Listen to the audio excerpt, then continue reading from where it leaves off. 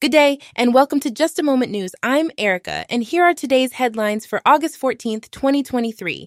First up, Natasha Joubert has been crowned as the new Miss South Africa. The 26-year-old fashion designer from Gauteng won the title at the Sunbet Arena in Pretoria, beating out Nande Mabala and Bryony Govender. This is Joubert's second time participating in the pageant, as she was the runner-up in 2020. She will now represent South Africa at the 2021 Miss Universe competition. Congratulations to Natasha Joubert on her well-deserved win.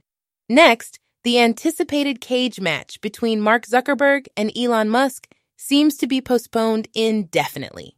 Zuckerberg, the CEO of Meta, has expressed his belief that Musk, the owner of the platform formerly known as Twitter, is not genuinely interested in the proposed mixed martial arts fight. Despite Zuckerberg proposing a date and UFC President Dana White being prepared to make it an official match for charity, Musk has been evasive. This unexpected rivalry began when Musk initially challenged Zuckerberg to a cage match in June. It seems that the fight may not happen after all. Moving on, Apple TV Plus has announced a new docuseries focusing on Lionel Messi's journey as he moves to the U.S. to play for Major League Soccer's Inter Miami CF.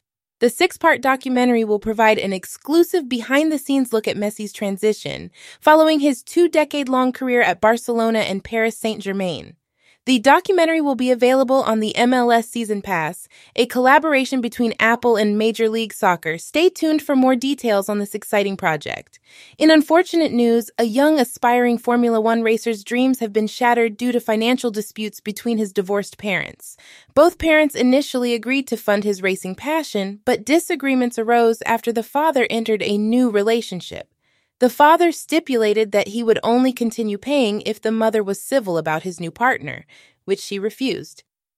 Legal battles ensued, and the court ultimately deemed that the teenager missing out on the remainder of the 2023 season would not cause irreparable harm. It's disheartening to see personal conflicts affecting a young person's dreams. Lastly, Stellenbosch FC emerged victorious against SuperSport United in their MTN 8-quarter final clash. With a 1-0 scoreline in extra time, Andre de Jong's header secured the win for Stellenbosch FC. They will now face Orlando Pirates in the semifinals, while Kaizer Chiefs will take on Mamelodi Sundowns. These matches promise to be intense, as all the teams involved have a history of strong competition. Despite the importance of the match, the Peter Mokaba Stadium had a lower turnout, and the game was characterized by missed opportunities and spells of dominant possession without fruitful results. That's all for today's news. Thank you for joining me on Just a Moment News. I'm Erica, and I'll see you next time.